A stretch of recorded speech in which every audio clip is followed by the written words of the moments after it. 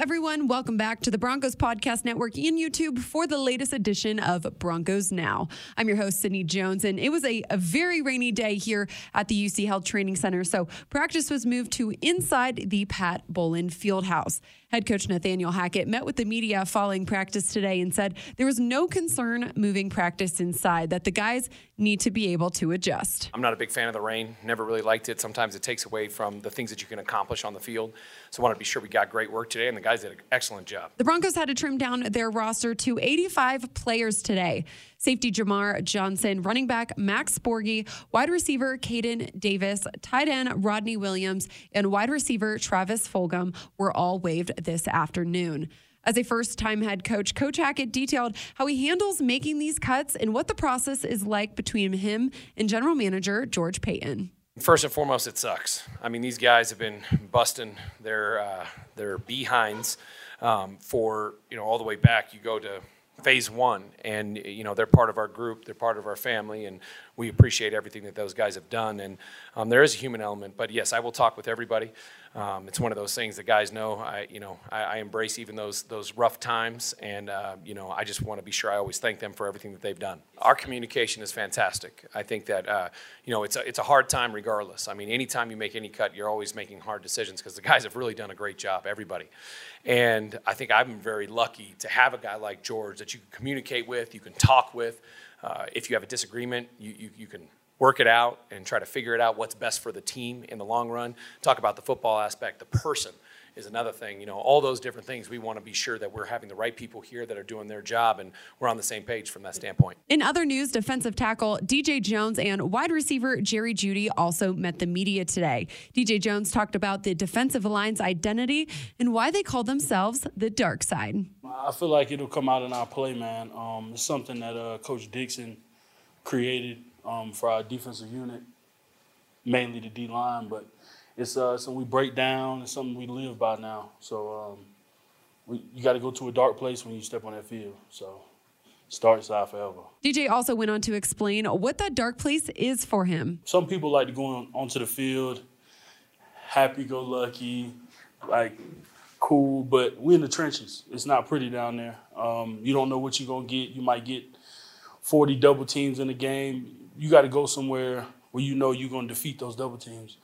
Your mind has to be somewhere where you've never been all week, and you got to prepare yourself for a battle. So every Sunday, Monday, Thursday, whenever they want to put the ball down, you got to go to a dark place. I mean, my dark place is really just locking in. I don't say much.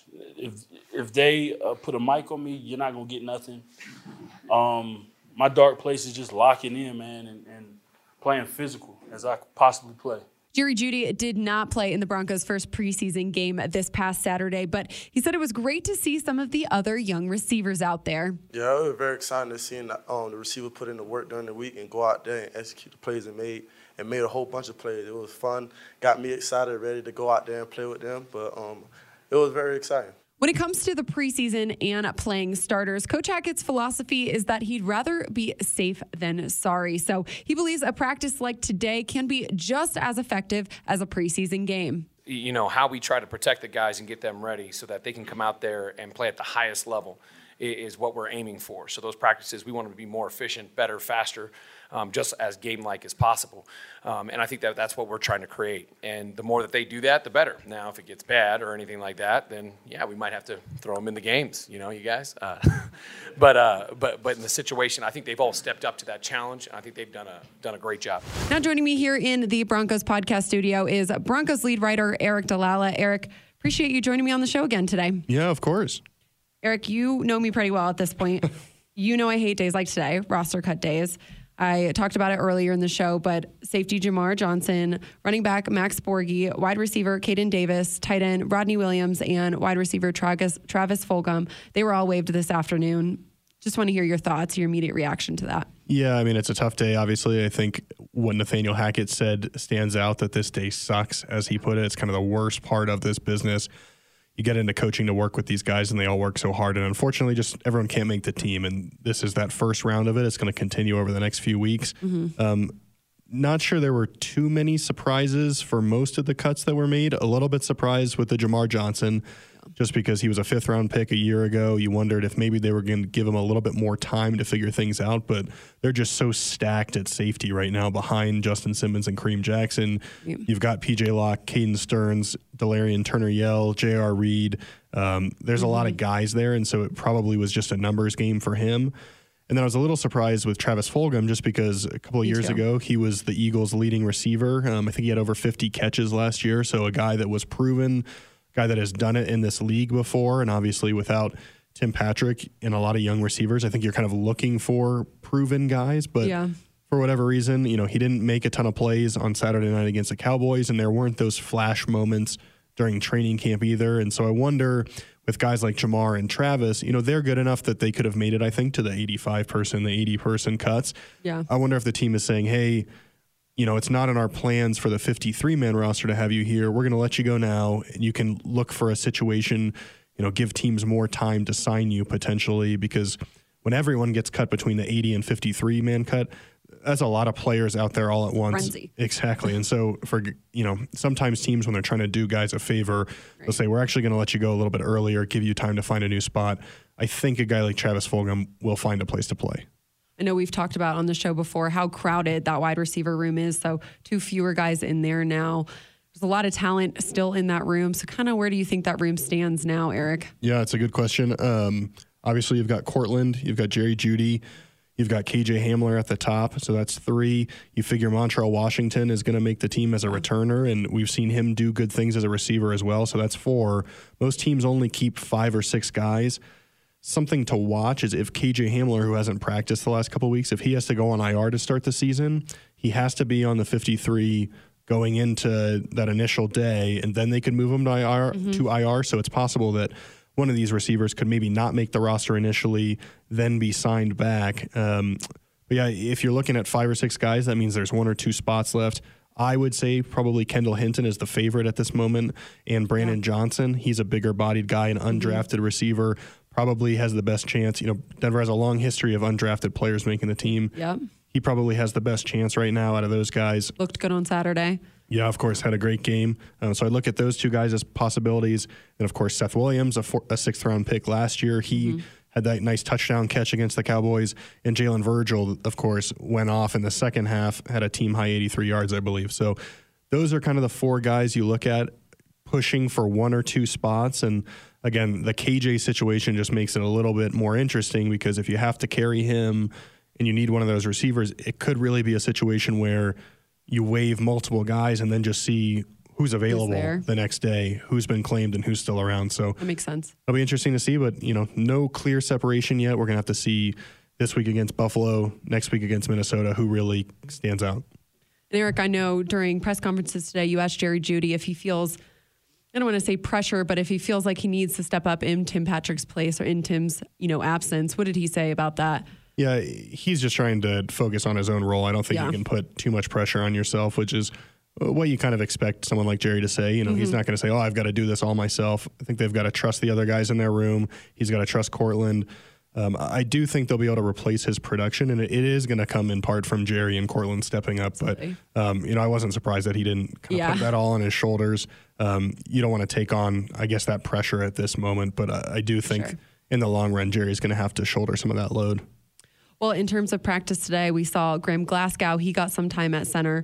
Both Lloyd Cushenberry and Luke Wattenberg did not practice today. And I know Coach Hackett said that he was pretty impressed with Graham Glasgow's performance on Saturday during that preseason game.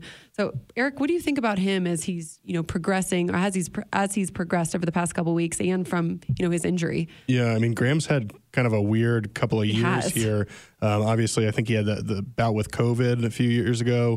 He had the heart arrhythmia or that sort of situation. Yeah. I think that was against scary. The Giants last year. Yeah, and obviously missed a couple weeks from that. Comes back, gets hurt against Dallas, is carted off the field, fractures his ankle, and he's had to work back from that. And so he's gone from a guy that in Detroit obviously was a longtime starter, came here as kind of a prized free agent, and is now a guy that's just battling for a roster spot, battling for time along that offensive line.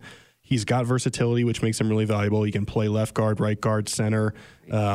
and he has experience, which is obviously helpful. You know, they have to see how does he fit in the zone blocking scheme, but Graham's a guy that, you know, both because of his experience and his contract, I'd expect him to end up on this roster. I'd expect him to make the team. But, you know, there's a difference between, of course, making a roster and being a starter. And I think he has a chance now to show, hey, here's what I can do, because it has surprised me a little bit that as we've gone through training camp, you know, Quinn Miners and Natani Muti rotated a little bit. Dalton Reisner and Natani Muti rotated a little bit. You haven't seen until today, because of injury, Graham Glasgow working in that way. Yeah. And so he's a guy I think that's going to really have to prove himself over these final 2 preseason games. Nathaniel Hackett said he saw Graham's best football on Saturday against the Cowboys when he played. He played a little bit of guard, a little bit of center. Again, showed that versatility, but Graham is a valuable piece, and as you know, Cindy, on the offensive line, you're going to have these injuries. There's you need those guys. Exactly. There's a very real chance at some point he's going to have to step in and start. Definitely. Well, another thing that was talked about during press conferences today was head coach Nathaniel Hackett's dislike for these preseason games. You know, as he puts it, he would rather be safe than sorry, which I agree with him. So it sounds like we might not see the majority of starters playing this weekend again. Yeah, I think it's just hard to say exactly what he's thinking again. Yeah. The first year with any head coach is hard because you don't have that precedent to fall back on. But he did speak at length about how he likes the style that Sean McVay uses, that Matt LaFleur in Green Bay uses. And if you look at that, that means guys aren't going to play and that starters are kept out of it. And so you saw last weekend, some starters played as much as, you know, a quarter. The Broncos starters didn't really play at all. Yeah. You look at this week, there's going to be teams that play, you know, more teams are going to play their guys for a quarter. Some might play them for as much as a half. Some might treat the following week as a dress rehearsal and really get guys ramped up during that. I think the longer we go and the more I hear Nathaniel Hackett, I think there's a very real chance that we don't see Russell Wilson take a single preseason snap. I think there's a chance you don't see guys like Cortland Sutton, Justin Simmons, Pat Surtain, Jerry Jeudy. I think there's a real chance Javonte Williams. There's a chance you don't see any of those guys take a single preseason snap just because they know what they have in these guys, and especially when you've played so much football. You know, even guys like Javonte and Pat who are younger, the Broncos know what they have in them. They've come from big-time college programs, especially Pat, and you know that they're going to be able to step in and play well. And even if there's a little bit of, working out the kinks the first week or two, I think these coaches have just decided that it's not worth it to risk, you know, what happened to Jonas Griffith. And so I keep thinking back to that. Exactly. And so I think, you know, that's going to be in Nathaniel Hackett's mind as well, is, hey, I only played 4 guys and one of them is out now 4 to 6 weeks. So you think about that. Is it worth it? Because even if they play, and sorry, I'm rambling here a little bit, but it's an interesting topic. It is. You know, even if they play, Cortland Sutton's going to play 1 quarter, right? And so that's 15 snaps or something like that. Is 15 snaps really going to make a difference in the grand scheme of things? Getting not going to do ready? a ton for him. Exactly. And so is it worth it to have him get tackled and someone falls on him and he hurts something? You know, I think that's where this coaching staff is at. And so, if they're going to play, I think it'll be this week, more so than Minnesota. But I think we're getting to the point where they just might not play at all, and it's going to take till week 1 before Broncos fans finally see Russ out there. Yeah. Well, we will keep waiting. I like the mindset that head coach Nathaniel Hackett has. Eric, appreciate your insight always. We will be right back here tomorrow. See you tomorrow, Sid. Now it's time to take a look at today's injury update. A couple of guys did not practice today. Lloyd Cushenberry, Jonas Griffith, KJ Hamler, Ronald Darby, Natani Muti, Tyree Cleveland, and Luke Wattenberg all did not participate. Plus, Marquise Spencer left practice early today. Coach Hackett said they are still evaluating him. And Coach Hackett said they are just resting Lloyd Cushenberry and making sure he's good to go. And for Luke Wattenberg, he suffered an ankle injury on Saturday in the preseason game. And Coach says he is a day-to-day. Well, that's all the time we have for tonight's episode. Broncos Country, thanks so much for tuning in for another episode of Broncos Now. Make sure to meet me right back here on the Broncos Podcast Network and YouTube for another edition tomorrow evening. I'll see you all then.